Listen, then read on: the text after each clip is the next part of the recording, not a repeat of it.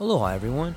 Thanks for taking a moment to hang out with me in the True Life Podcast. I truly appreciate it. If you're taking some time to listen to this, whether it's your first podcast with me or you've been with me the whole way, I truly want to say thank you from the bottom of my heart. Additionally, I would like to try to inspire everyone. The world is a crazy place, and if you listen to your heart and you take some chances, I really think the world will unfold in front of you in ways you can't imagine. I've been doing the podcast for about 5 years. Last year, I decided to take the plunge. Well, circumstances dictated that I took the plunge, and I did. I've begun working on the podcast full-time for almost a year now, and it's been so rewarding to me that I would just want to try and inspire other people. If you have a dream, if you have a vision, follow the voice in your heart, listen to the song on the wind, and embrace the challenge. I think you're strong enough, you're smart enough, and you're good enough to make your dreams come true, but you have to believe in them. And I truly believe wholeheartedly that if you take a chance, a real chance on what is possible, then your dreams will unfold in front of you. Uncertainty can be a monster. It can be something that we run away from. But much like fear, if you stand in front of it, it's not that big of a problem. I know everyone listening to this has a dream and a vision, and I hope you all conquer it. And I want you to know it's possible. Take baby steps and move towards it, and you will get closer to it. Your relationships will be better. Your life will be better. And you know what? You deserve it. You're an amazing person. If you get a moment, go down to the show notes. If you can, support the show. Thank you so much for being here. Now let's get to it. Ladies and gentlemen, welcome back to the True Life Podcast. I hope everybody's having a beautiful day. I hope that you're able to sit down and hold whatever confrontation is in front of you, and you can cradle it and see how beautiful and what an opportunity it is to have. I've got an incredible show for you today with an incredible guest, the one and only Heather Aley. She's a licensed clinical social worker. She is the founder of Medicine Woman Retreats. She has a ton of experience in psychedelic wellness, from retreats in Mexico to Jamaica. She has been schooled in the mind and the body. And we're going to get into all kinds of conversations today about the world of psychedelics and what's happening in there. So, Heather, thank you so much for being here today. How are you? I am good and glad to be here. And thanks so much for inviting me. I'm so excited to chat with you. Yeah, well, I appreciate it. One of the things that really drew me to you was this recent sort of pharmaceutical PSA that's out there. And I started laughing and I was smiling, and I was wondering if you could maybe tell people a little bit about that. Yeah, I did a little PSA where it says, ask your therapist if psilocybin might be right for you. Side effects may include elevated mood, increased creativity, decreased depression. Basically, it could make you a better human being. So, I just think I just couldn't help but want to play around with that, because we listen to all these pharmaceutical ads and the side effects are like, may cause death, may make things really worse for you, may give you a whole new problem you didn't already have. And truly, working with psilocybin with clients, I tell them side effects may include, elevated mood, less depression, feeling more present. So it's the truth, isn't it? It really is the truth. And I always got hung up on the idea of side effects. Aren't they just all effects? Yeah. The fact that we try to call them side effects means like we're minimizing them, but they're all effects, Right, so it's right. Well, and I have some training from, I did a training at the Harvard Mind Body Medical Institute in mind body medicine. And basically working on the premise, mind body medicine, working on the premise of the placebo effect. The placebo effect. I am the biggest fan of the placebo effect. I often say I'm a cheap date. You just give me something, tell me how it's going to make me feel, and I'm going to feel that. Like the power of our mind and body. So, it's just really amazing. And some of those side effects can be really positive, especially if that's what we are setting as intention and putting out there for ourselves. I love it. I love the way in which you're speaking with lived experience. And this brings up, I was going to wait for this, but it brings up the idea of maybe let's just jump into this idea of Medicine Woman Retreats. Like, what is it like to build a place where people are going to have experiences that can change their life? It seems to me like there's a lot going on there. There's a lot going on there. So I've been a therapist for over 30 years, and always interested in non-ordinary states of consciousness. That has always been really appealing to me. So I, in my practice, have always worked with mindfulness, guided imagery, trying to get people into sort of other levels of awareness and consciousness. And so when this opportunity to become one of the nation's first certified psychedelic assisted psychotherapists at 60, I'm like, yeah, sign me up. That's so right up my alley. And now I truly say, I work in service of the mushroom. I mean, working with psilocybin, I hold the space, ask people to lean in and trust the medicine, and can say, having journeyed, well over 100 people, that every time I don't know, they don't know exactly often what it is that needs to be healed or is the thing that's hiding in the shadows. But the mushroom has a way of bringing to the surface and finding what needs to be looked at and recalibrated and released. The mushroom seems to know what needs to come to the surface for healing. It's amazing. That is amazing. I think maybe one of the reasons why you're really good at what you do is the background that you have. How do you think that what you learned at the Mind and Body Institute is in relationship with psychedelic therapy?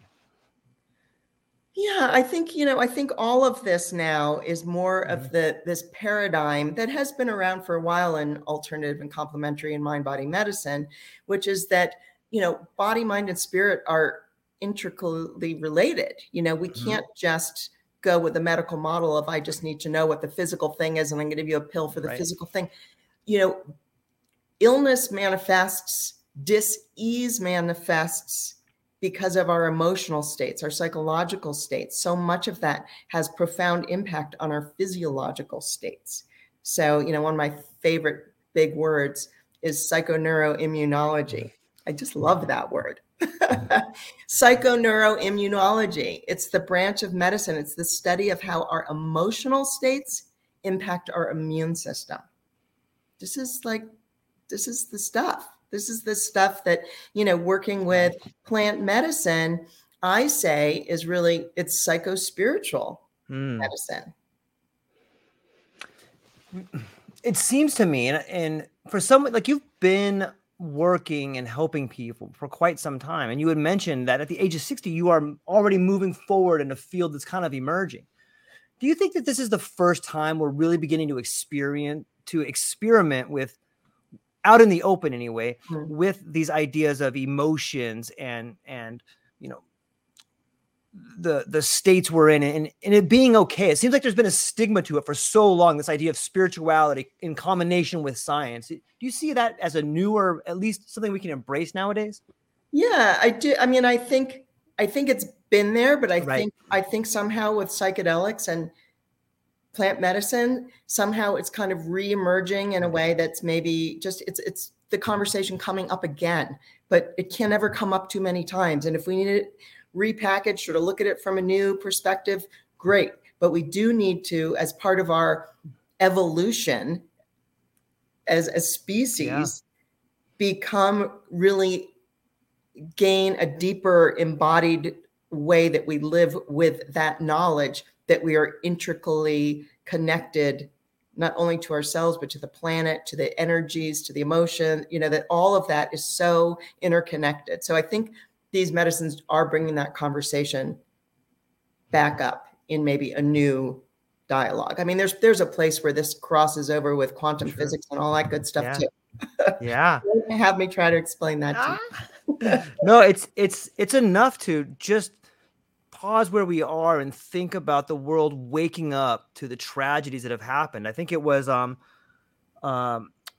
in James Joyce's book Ulysses, where he spoke about Stephen Daedalus', I think the last line in there is something along the lines of, history is the nightmare from which I'm trying to awaken.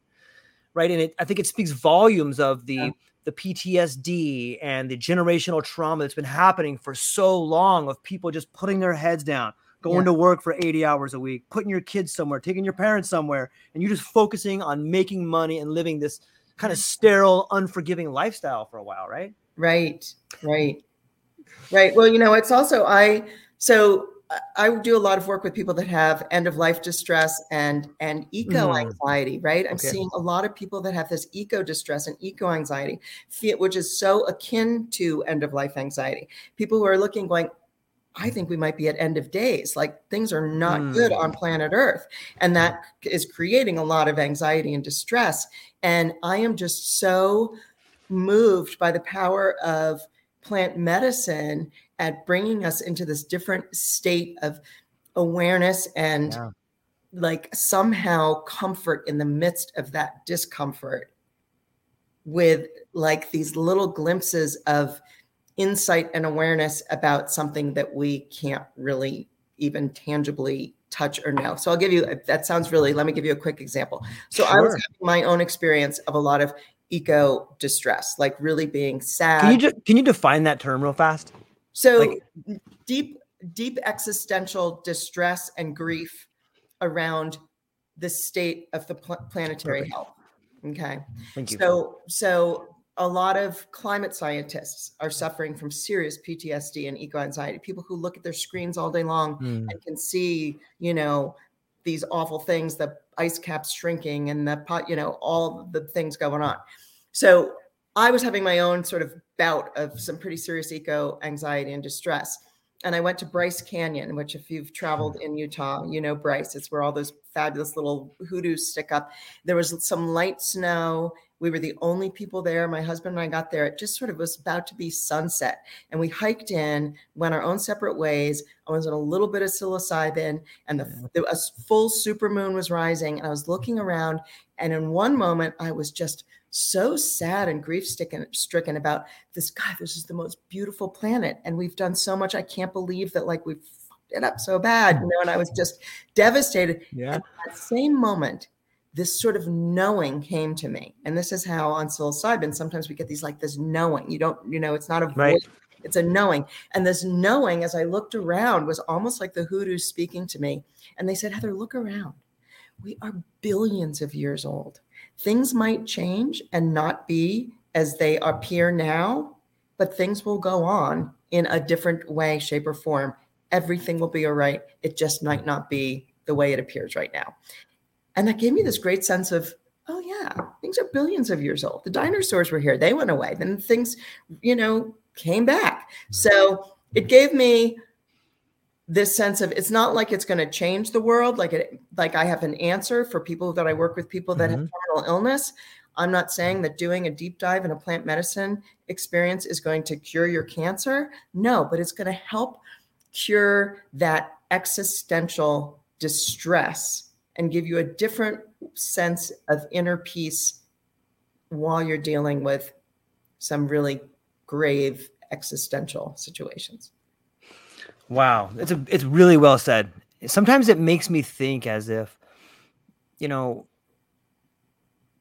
almost like it's been left out of our diet, because once you have like a heightened state of awareness, some people can do it through breath work. Some people do it through psilocybin. And I'm sure there's other ways to attain this particular insight. But we've really forgotten that we're part of the earth. It seems like we're so separate, and that's what it makes you cringe up and be in your box and be angry at things. But once you realize, like, you come into maybe you come out of, instead of coming into this world, you come out of it and you're part of it. It's so much more harmonious that way, right? Yeah. Nicely said. Absolutely.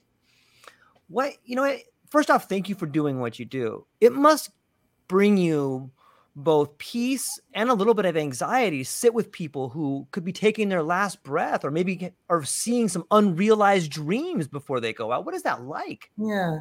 Well, I came to working in hospice in a circuitous route. I wasn't looking to work for hospice. I didn't think, I went through, truth be told, I went through like a really bad divorce. I had been traveling the world doing women's wellness retreats at like luxury level spas and resorts all over the world. It was rather cush. And then I got a divorce, and it was like, no, you got to get like a 9-to-5 job with health benefits and blah, blah, blah. And the first job that I found was working for hospice. And I thought, oh my God, I don't like old people. I don't dying. You got to be kidding, right? And I'll tell you what, within 1 month, I was like, I can't believe that I'm getting paid to do this. This is about the most sacred, spiritual, honor of a work that I can do to sit at the bedside with people at end of life and just be present and bear witness. And it has been, I mean, I no longer work in that space, but I now work with people, with cancer, with psilocybin. And it is just a profound honor to sit with people as they come to the end of their life journey. It is a really sacred, special space. And I have to say that I think people that work in the hospice and palliative space are really ideally suited for the work in the psychedelic space, because it's not about doing something to fix something. It's about holding that space and being attuned and being fully present and just there connecting and having somebody be seen and heard and present, being present with somebody in that space.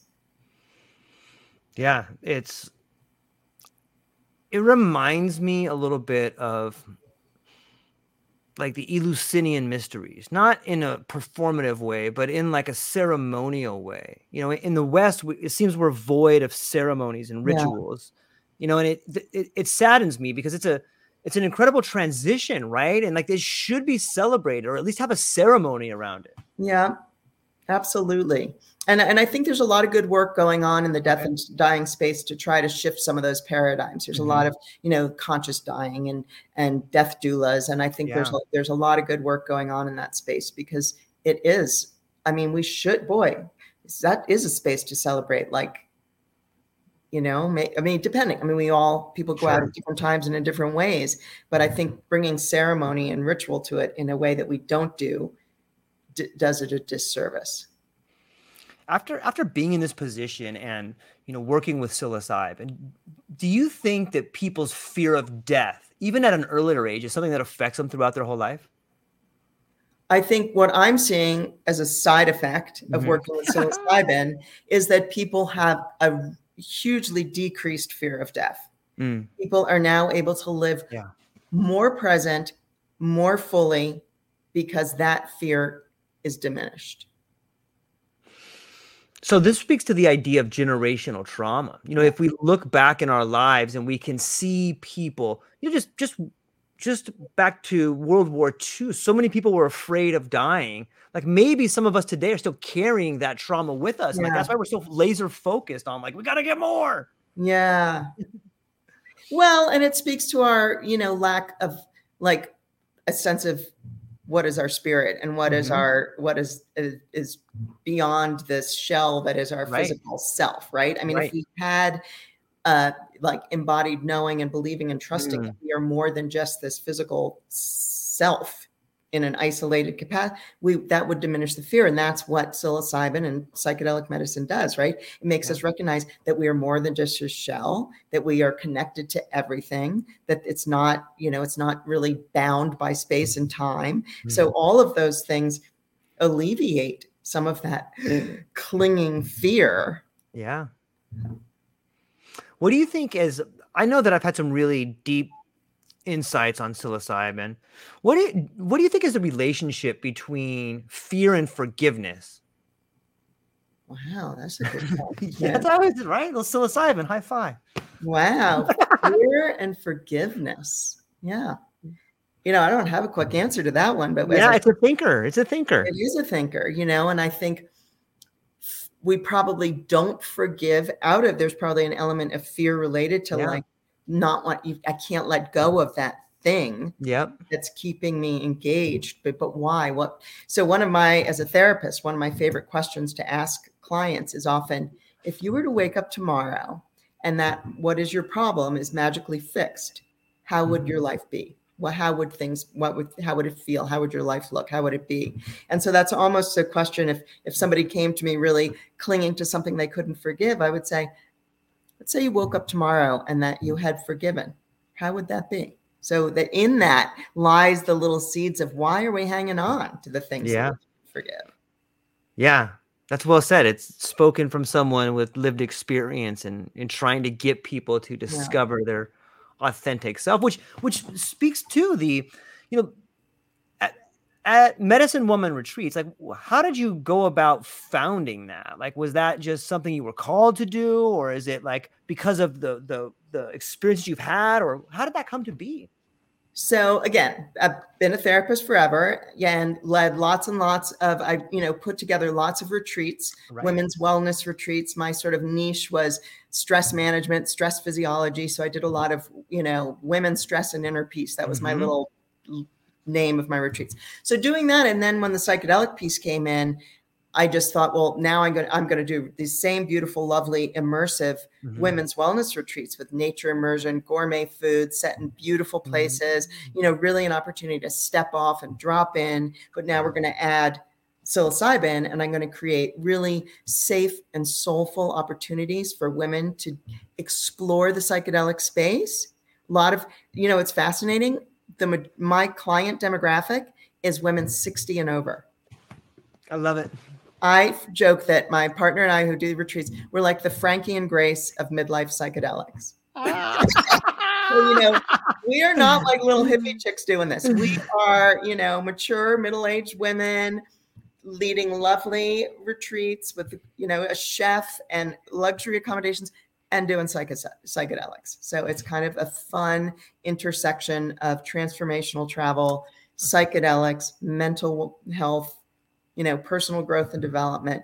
Now I have to just tell you, because you probably will have listeners who are thinking this, because I keep getting this, okay, in our very politically correct time. And believe me, I'm a social worker and I have fought for every underprivileged group, and that is at my core, right? But when I thought it was so clever, Medicine Woman Retreats, and I was so excited to get the URL and like all this. And I have been getting crap from people because they're like, you're a white, middle-aged, middle-class woman. Like, who are you to be calling? So I joke that I might rebrand to middle-aged, middle-class, white, cis psychedelic. I bet you that domain's open. I'm sure it is. So I'm a little, that's my, what can I say? Yeah. People should really judge the outcome instead of the label. I think if we did that, we would all be a little bit happy. But in some ways, it automatically excludes the people that you don't want to be there, and in some ways, maybe it opens up a really cool conversation that you could have with somebody, so there's a positive and a negative there. First off, I think it's awesome. I love that the people with whom you're working are at their own crossroads. They're moving over into a new state of life. And we're right back to a ceremony. Like, there should be a celebration of life right there, right? Like, it's a transition. Absolutely. It's like, think about in our culture, right? Okay. Adolescence. What do you do when you become like, 21? You go and you drink 21 shots. Oh man. Like, that's our ritual. That's our ceremony for becoming an adult in this country. So yes, we need more ritual and ceremony. And I'm grooving on like the midlife women and the women moving into that next phase of like, being the wiser elders and just like embracing like the next phase of life where you don't have to be, this, that, or the other thing. You can just kind of really drop some things away and be fully present and really look at what's your passions and your path and your purpose. So yeah, it's a really cool niche. That's sort of my sweet spot is, the middle-aged women exploring psychedelics.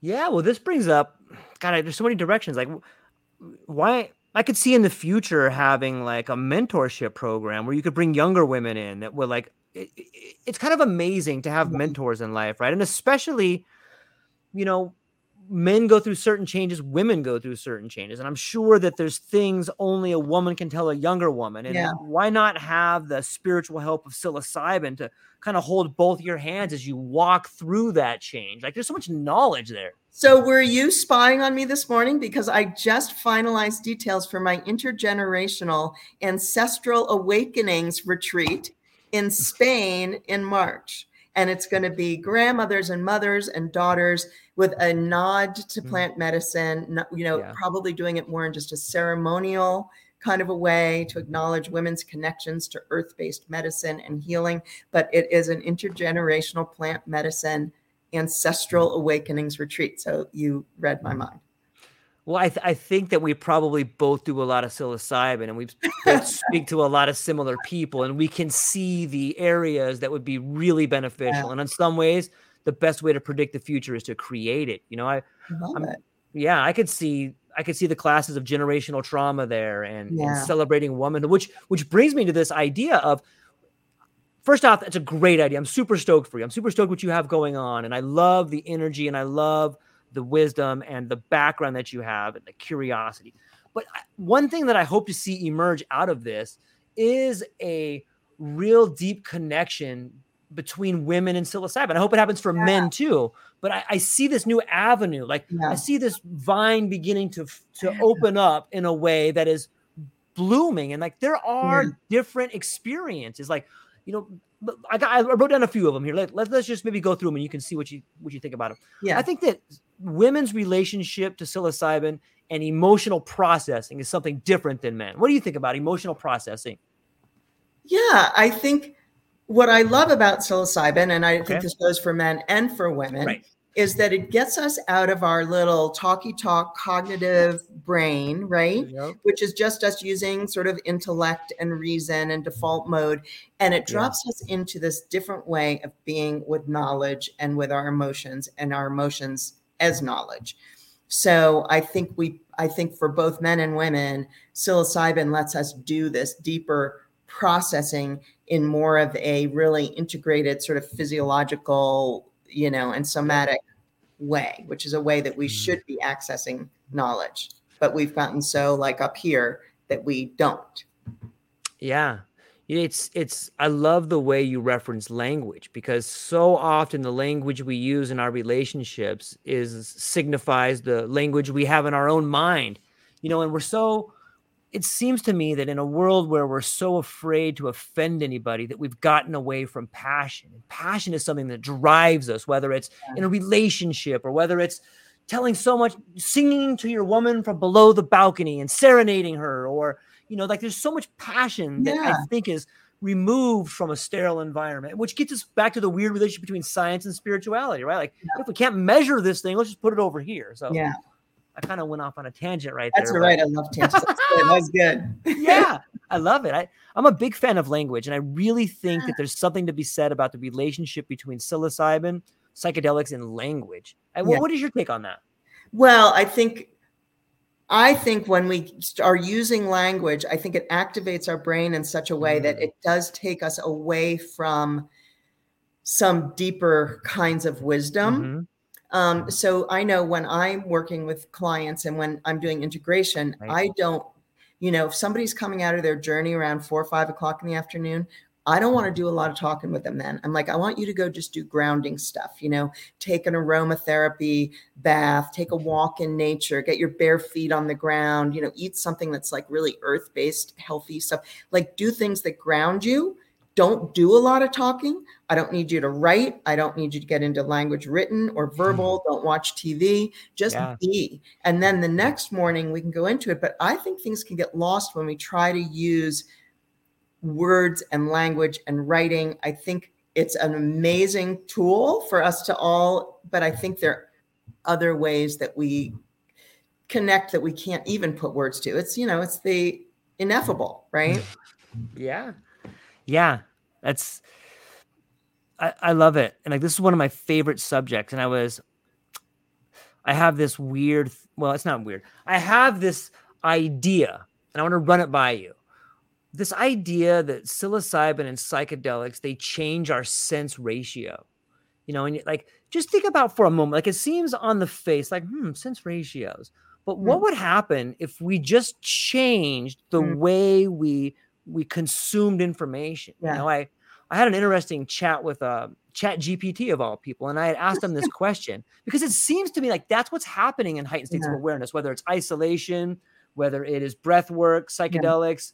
When we're changing our state, what we're really doing is we're changing the ratio our senses work together. When you do that, you hear different things. You can hear your heartbeat. You can hear that voice in your heart, or you can see something on the periphery that you might not understand. You could see something in your relationship that you didn't understand. Psychedelics present us with these opportunities to see ourselves in ways we've never seen them before. And sometimes it's with your eyes closed, you're listening. but it's a beautiful idea, this idea of sense ratios. And I wanted to give it to you because I want more people to think about it. I love that. I love that. And another part of what I do, I'm a clinical ecotherapist. I do nature immersion with people. Beautiful. I incorporate that into everything. And psychedelics aside, one of the exercises that I do with all my clients, I've got tons of clients with anxiety. Who doesn't have anxiety, right? But I tell people, to get out in nature, and I say, find a place, just walk, and then find a place and stop and just close your eyes and just notice what you hear close, and then let your expand out a little further until a little further. And when you close your eyes and just tune in to your sense of hearing, and you're out in nature, and first thing you hear maybe is you hear your own heartbeat. And then you maybe hear the rustling of leaves or a bug fly by. But it's interesting to play around with starting very close, expanding it out to the plane and the sky and when you open your eyes after doing that for a mere 5 minutes, all of a sudden you have this heightened sense. Your visuals are more acute too. So you notice textures and colors, and you just have this different, you're in a relaxation state. I mean, it's amazing. So yes, there's things that we can do by playing around with which of our senses and perceptions we're using that can completely change the way we're experiencing reality, like completely. I love it. It's almost like we're carrying. I heard a great quote that said, we're all born with a medicine pouch. Like, what's in your medicine pouch, right? And we forget, like we're carrying around this set of tools or a medicine pouch, and we've just forgot that we have it. And all it takes sometimes is just a moment of silence, just to reflect. And that's another great question. What do you think is the relationship nowadays between people and silence? I think most people don't know anything about silence. I think we're in a culture that is terrified of silence, and we fill it in with stuff every minute, right? We're people don't know how to do silence. My God, I have nothing to say to that except that nobody knows how the hell to do silence. Everybody's constantly on their phones, right? So I love, and I never get bored. My husband and I went and lived in Portugal. We went way down to the Algarve, and I found like this teeny little town that is like off the map. There's basically like nothing going on. I was in heaven because all I did every day was like walk the hillsides, looking at the ocean, and sit and like breathe and stare out to the sea and being. And my husband said to me, "Aren't you getting a little bored?" And I was like, "Bored?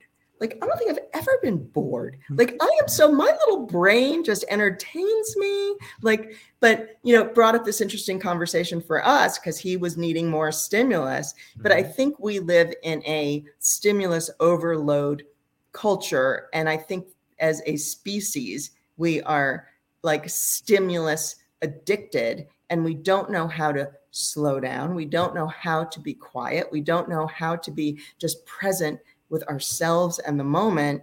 And yeah, I think that's a shame. And it's such a beautiful thing to help bring people back into some understanding and alignment with, because it makes me really sad how busy everybody is for no reason. And with my clients and as a therapist, I often tell people, you know what? It's not about, our therapy isn't going to be about all these things you need to do. It's about all these things you need to stop doing. Yeah, that's well said. I just got to think about that for a minute. That's beautiful. It's it's not so much about getting things as it is letting go of things. And you could probably see that firsthand when you're working with people that are about to fully embrace the mortality experience. Yeah. Yeah. And just in general, less is more. We got fed this bill of goods telling us more is better. Yeah. No, less is more. Less is more. Yeah. It's fascinating to think about. Sometimes I can see it.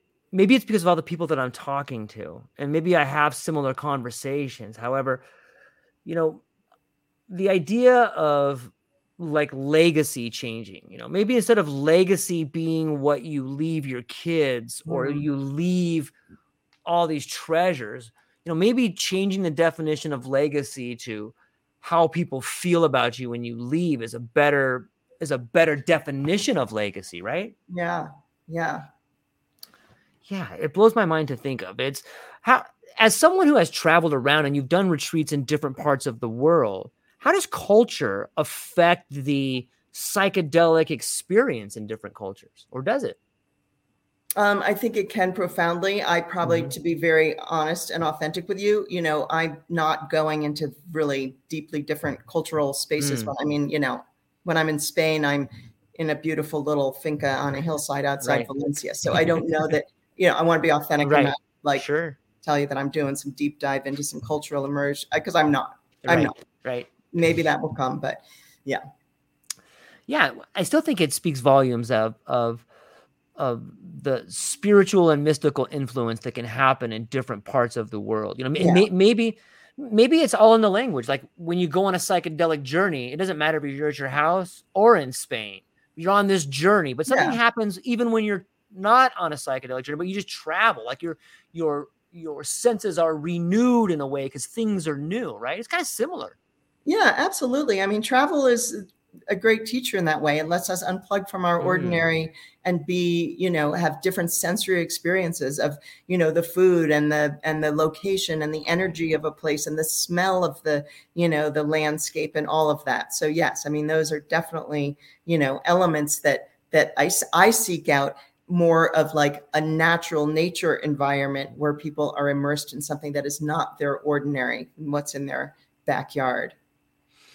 So here's an interesting question that if you're working with women that are at the midlife, like I can only imagine, like I have lots of women in my life that I love, and I can see them go through changes. Like my mother-in-law, she went through menopause. My wife is in her, she's, she looks like she's 25, but she's a little older than Yeah. that. And so, but she watches her mom and she watched some of her mentors going through menopause. And like that must be something that's different for women. And I think psilocybin could probably help that relationship, right? Or am I just speaking out of turn here? Well, I think what it helps, and it really, it creates this more like self-acceptance and Okay. a different way of being in your body that's, changing and aging. And it brings Yeah. this like increased level of acceptance and self-compassion. And so that is, a beautiful application of psychedelics for the midlife experience. Do you think, in your opinion, is going through that stage of life have like a negative connotation to it? Well, in our culture, in our culture, Yeah, where right? you got to be young, you got to be fit, you got to be. Yeah. So there's, that's shifting. I like to think Good. that's shifting a bit, but there's a lot of that messaging that the shoulds. You should be this and you should be that, and Mhm. everybody that represents on TV is young and beautiful and whatever. So yeah, I mean, there's a lot of that messaging that comes through that I think I see with a lot of the there. And that's where, my retreats having Yeah. be when it's like a group of women that are all 50 and over, if not 60 and Right. over, there's this lovely just opportunity to sort of share our lived experience and talk about some of those things Right. and how these medicines change our being able to be self-accepting and love ourselves and be graceful in our aging bodies and really recognize what a privilege and honor it is to be able to get old. I think that Yeah. that comes through a lot in this work. And the other piece that I work with quite frequently is women who have had breast cancer or have Mm. breast cancer. Mm. And, there's a whole lot that goes with that about how we're living in our bodies and trusting our bodies. And yeah. Yeah, that speaks to my heart. You know, I think that there's something also very graceful about women, men, or just people who are finding themselves becoming older and going somewhere with other groups of people that are their age and then coming back to the family with a renewed wisdom. I think that there's something beautiful and graceful about that. And I hope that we move much more towards that instead of this Western model where, okay, mom and dad are getting old, we're going to put them in a Yeah. home. You know what I mean? It's disturbing in ways. Well, and so, this is what I love. So my next retreat, Okay. we've got a medicine woman retreat. And I also, my husband and some of my colleagues put together a medicine man retreat. So we've got a men's retreat as well. Imagine that. And both of these retreats have several of the guests are in their 70s. And they're these like, so this is your grandparents on drugs, right? I love it. Like these guys that are coming on the men's retreat and also the women of mine are like, like I often ask, because when I interview people, I say, well, who in your circle is supportive of you doing this kind of an experience? Because I like to know if you're in a support. And they're all like, oh, my kids think this is great, or my grandkids are really excited for me. And I think that is so cool. This is like people come on my retreats who their kids and grandkids are cheering them on to be going on a psychedelic retreat. That is a huge paradigm shift. That is a huge paradigm shift, right? Yeah. Are you kidding me? It's like in my mind, I have this vision of like a dad in his 50s sitting in his room with his door locked, smoking weed. Like, how do I bond with my son? And right next door is his son smoking some weed in the other room. Like, how do I bond with my dad? You know what I mean? Yeah. But like that should be rites of passage. I mean, all we need to do is look back at some of the indigenous wisdom that was handed out to us. Like, there are these ceremonies, and let's talk about this idea of rituals. I'm a huge fan of Joseph Campbell, and like, just different mythologies and like their answers are right there. Yeah. Like, if we think about the idea of a ceremony, you get to like participate it in 3 different ways, and that it's such a sacred time. Because let me give you an example. Yeah. Let's say that in the ceremony, it's a rite of passage for a man becoming an adult. So as a young man, I get to watch my older brother or my cousins go through this ceremony and look up to it. But I get to stand off and participate in that way. Maybe I'm standing in line, but I'm participating in it. And then when it becomes my time to be the man becoming adult, I get to actually be in the ceremony, the one that's being recognized. And then after that, maybe as a father or as an uncle, now I get to play the role of the leader. Like, so we're all participating in this thing together synonymously. We are one organism moving through at different times, playing different positions. And we don't have that. Like, it's just, I think that what you guys are doing is sort of a return to the oneness, which is also, something that we see in psychedelics, like this non-duality.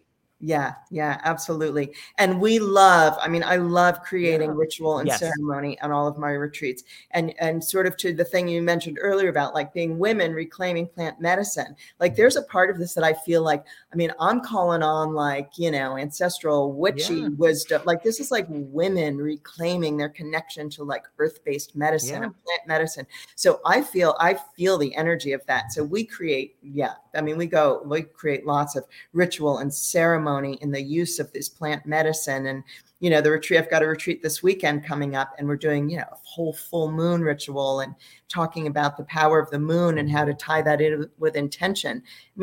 There's so much like groovy cool magic that we could all be tapping into and living in like magical awareness, but we've bought hook, line, and sinker into this reality.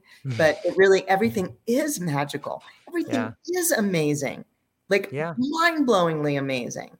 So I remember when I was training to become a therapist, when I was in graduate school, and they were talking about magical thinking, and magical thinking was something that you had to be on the lookout for. And that was a bad thing. And it was a sign of like some like, not a good thing. And I was like, you are not going to dismantle my magical thinking. I don't care if it's in the DSM and it's bad to have magical thinking. I'm fucking hanging on to my magical thinking. Yeah, well, it shows. Like, how can you have any sort of imagination or creativity without magical thinking? You get productivity without magical thinking, and productivity is creativity stripped of all its beauty. Wow. Right? That's what it seems like. Another point that you touched on too, when we talk about magic and psychedelics and ceremony, is that once you go through it, once you see it, you can't unsee it. So you always get a little bit of that magic back with every sort of, journey. It's beautiful too. What do you think about not being able to unsee it again? I love that. That's such a good way to put that. And some of my clients are women who they're saying, I just don't feel that little spark anymore. Like, I know that life is so special and magical, but everything feels sort of flat and dull. And I want to remember. That this is also amazing. So I think it's really helpful in that regard to kind of bring us back into like open our eyes up so that we can see and then not be able to unsee that it is all magical, right? Yeah. So I heard somewhere along the lines, I picked up this beautiful idea. And it's the idea that the unity we feel, the non-duality we feel in heightened states of awareness, is a memory of when we were connected to our mother via the umbilical cord. And it seems to me like that's why I think, women are clearly so important, and they are the givers of life, and they are the holy vessel and the holy grail. And I think that's one thing. It's a beautiful idea to hold on to when you're in a heightened state of awareness and you feel connected to the earth. Like maybe that is the connection we're feeling. And if it is, isn't it like a fractal thing where like, we were connected to our mother. We're still connected to the earth. And like, that's what we're re-experiencing, is that connection, right? It's so important. Absolutely. And I think you do. That is the sense that many people get on a psychedelic journey, is that like overwhelming feeling of love and interconnectedness. Yeah. And boy, don't we need more of that, like in this world. Yeah. Yeah. Yeah. There's some like one realization that I hear people say sometimes is that the heightened state of awareness or psychedelics has really allowed them to see themselves in other people. And that's a beautiful tool, right? When you see someone getting angry and you're like, that kind of reminds me of me. Maybe that's the problem. You know what I mean? So I don't know. I think it's fascinating. What is your take on psychedelics helping people see themselves in other people? Well, I think it makes us more, I think, again, one of the side effects, right? Right. Is we become more pro-social. So we have, and I think that pro-social comes from having increased empathy, compassion, right? Well said. Yeah. And so I think that's where that comes in, that having that empathy and compassion is being able to see that somebody else is having similar hardships or things that you've experienced, that we all have that depth of the emotional range, and that we can empathize and have compassion for our fellow humans who also, suffer and have joy, but we can feel that we're connected in some of those emotional spaces. So sometimes in psychedelic journeys, they can be difficult though, right? Like sometimes this idea of confrontation comes up, and it's usually a good thing after the fact, but in the moment, it can be frightening or something like that. How would you, or what is the protocol when you find yourself somewhere working with someone and they're having a difficult time? Yeah.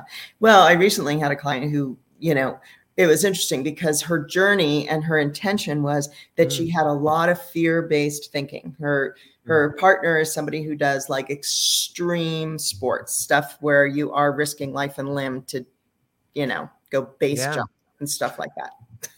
I live in Colorado. People do crazy things. So, her journey was about, I want to have less fear. I really want to face fear, and I want to have less fear. Well, she had a very scary journey because the mushrooms were paying attention, and the mushrooms are like, she wants to work on fear. Let's help her work on fear. So she had a lot of fear, and it was a very scary journey for her. But in that, there were also these lovely elements of people that had passed coming to her and telling her that they were okay and not to be, giving her some different insights. And on the flip side, the processing this is why integration is so essential. The experience itself, she came out and was like, I would never recommend this for anyone. This was so scary. And I said, well, let's work with what was scary. Let's work with that. And given then several weeks of integration, she was able to see how what she got was the opportunity to be in fear in a state of neuroplasticity, and to then start to create some different pathways around how she sits with that fear and how she could bring some different kinds of ways to lean into versus away from, and recognize that she could kind of be present with fear without it completely taking her over, because their fear was that she'd get just completely lost in the fear and decompensate.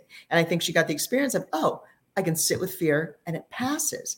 And just having that experience literally while your brain is in that neuroplastic state, create a new relationship and wiring around fear.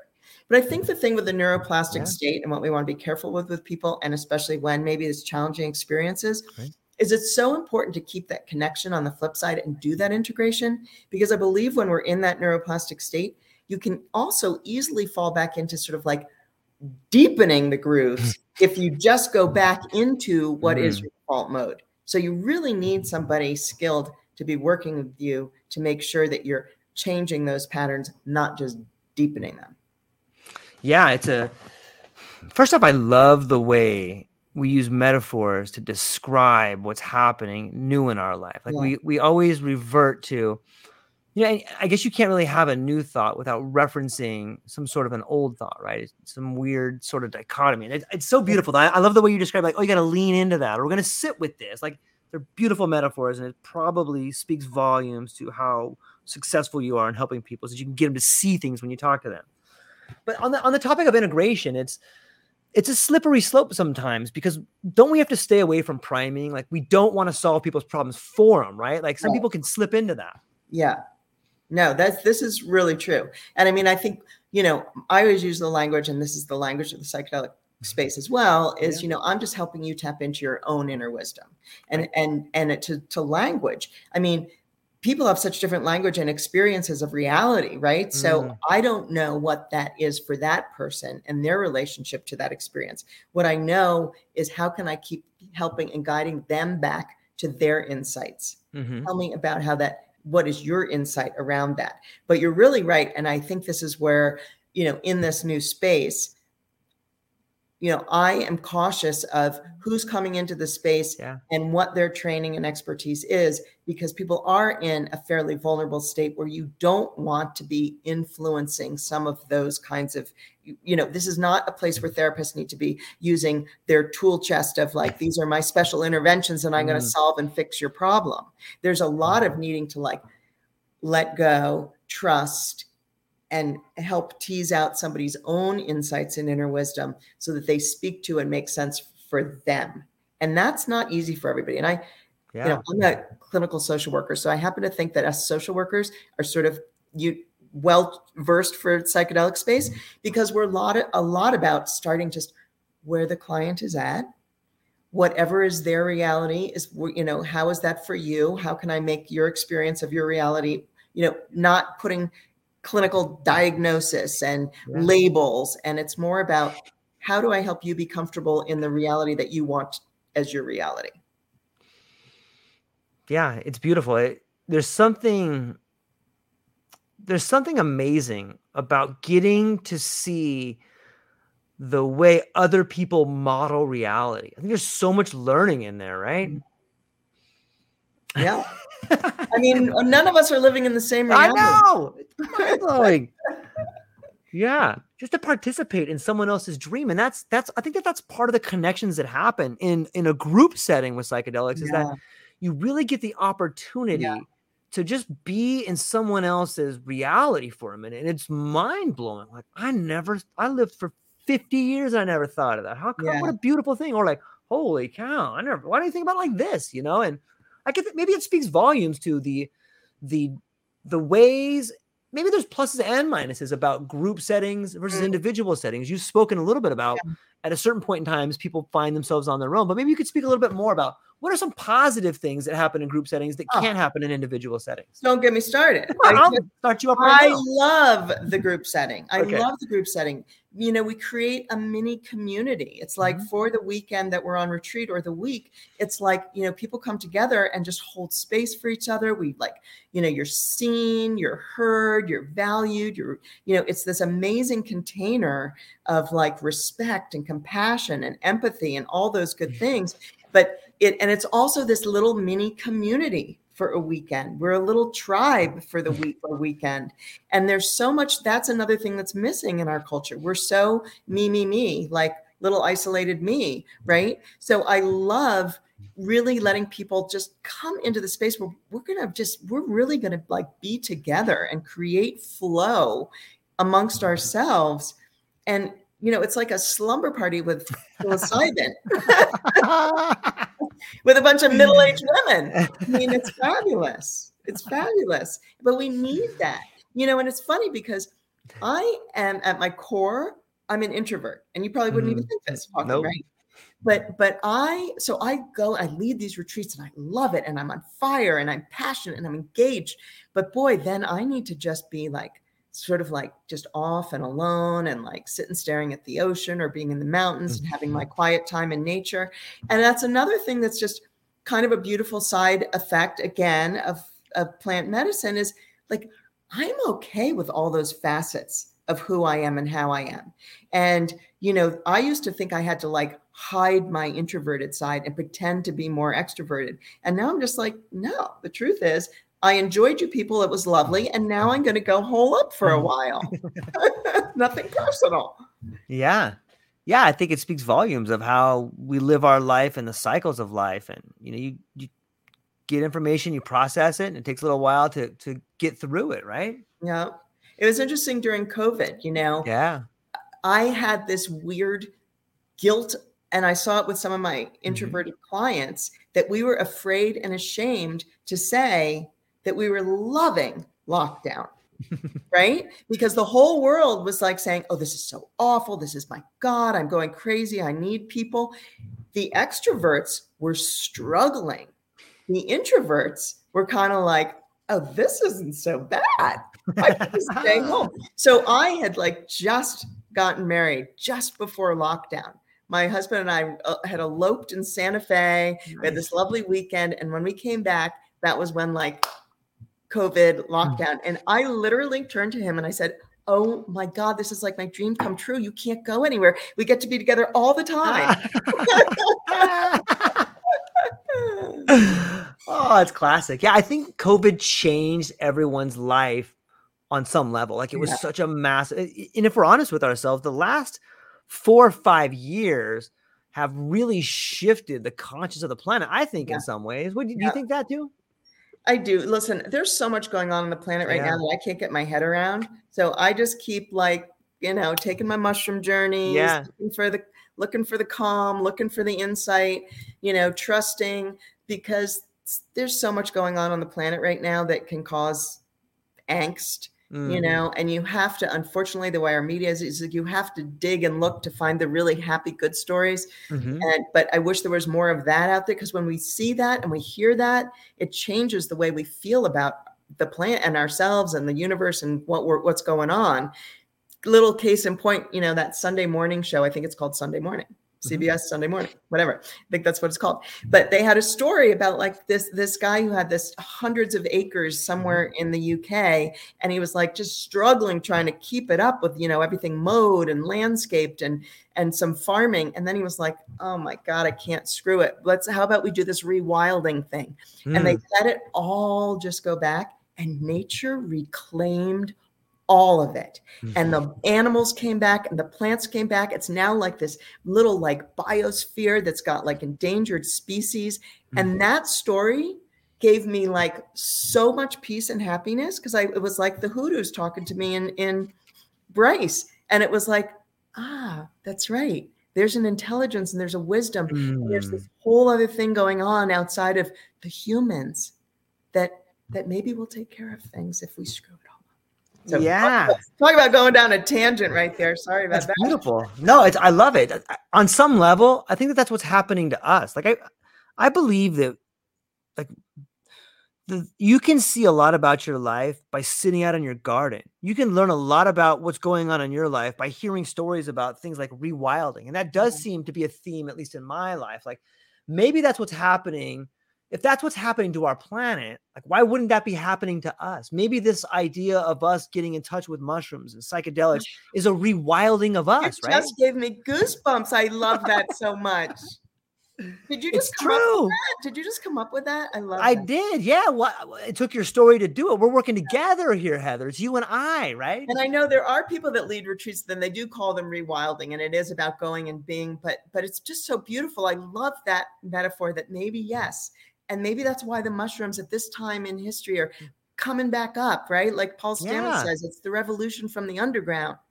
Yeah, it's true. And if you just step back, like think about this the next time you're on mushrooms, like just ask the mushroom or ask the planet, like, are we rewilding? And the things that will run through your mind, like I get goosebumps. Maybe they're contagious, like that must be what's happening. If we're both getting, it's really because when you hit on something that's like this really cool truth, that's what goosebumps. It's like you're getting like a, ooh, yeah, that's right. Yeah, like that's a sign of true communication when we're getting through, or like you said, where it's a sign from God or it Yeah. is. It must be on some level what's happening. Yeah. Yeah.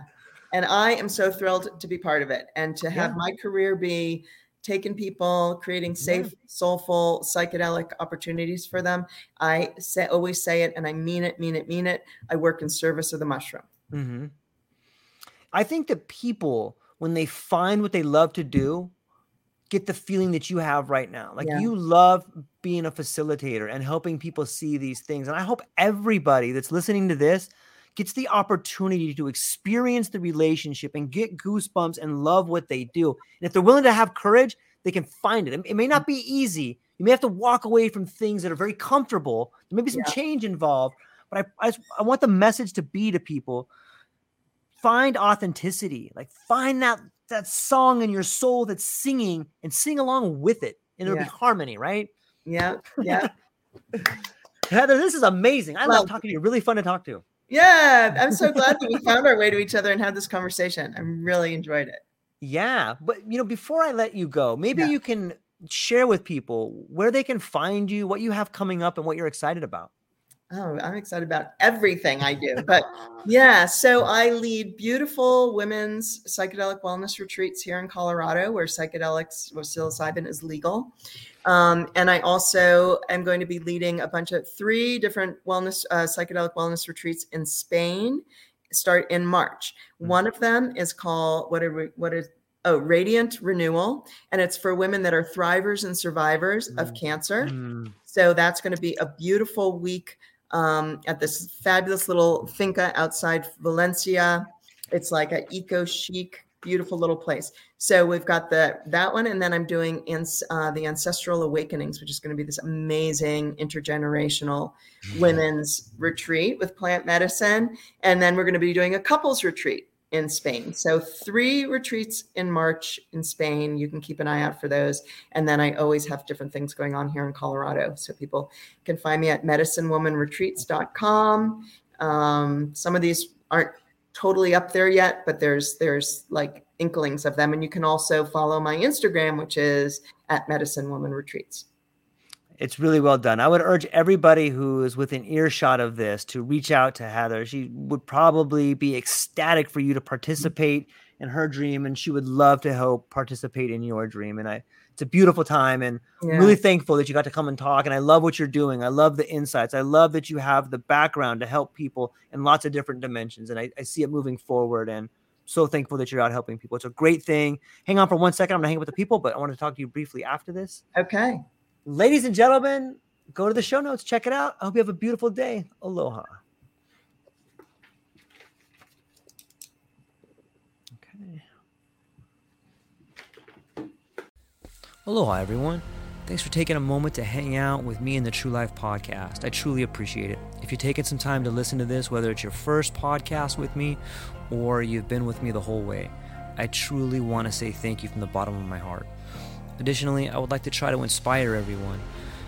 The world is a crazy place, and if you listen to your heart and you take some chances, I really think the world will unfold in front of you in ways you can't imagine. I've been doing the podcast for about 5 years. Last year, I decided to take the plunge. Well, circumstances dictated that I took the plunge, and I did. I've begun working on the podcast full-time for almost a year now, and it's been so rewarding to me that I would just want to try and inspire other people. If you have a dream, if you have a vision, follow the voice in your heart. Listen to the song on the wind and embrace the challenge. I think you're strong enough, you're smart enough, and you're good enough to make your dreams come true, but you have to believe in them. And I truly believe wholeheartedly that if you take a chance, a real chance on what is possible, then your dreams will unfold in front of you. Uncertainty can be a monster. It can be something that we run away from. But much like fear, if you stand in front of it, it's not that big of a problem. I know everyone listening to this has a dream and a vision, and I hope you all conquer it. And I want you to know it's possible. Take baby steps and move towards it, and you will get closer to it. Your relationships will be better. Your life will be better. And you know what? You deserve it. You're an amazing person. If you get a moment, Go down to the show notes. If you can, support the show. Thank you so much for being here. Now let's get to it.